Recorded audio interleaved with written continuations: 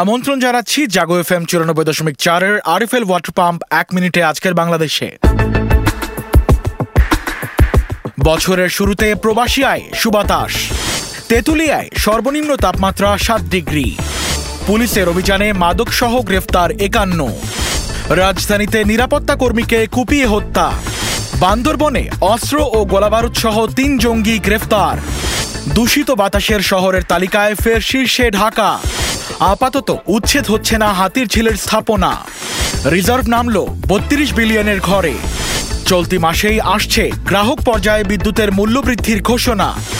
কাশিমপুরের কারাগারে ধর্ষণ মামলার আসামির মৃত্যুদণ্ড কার্যকর।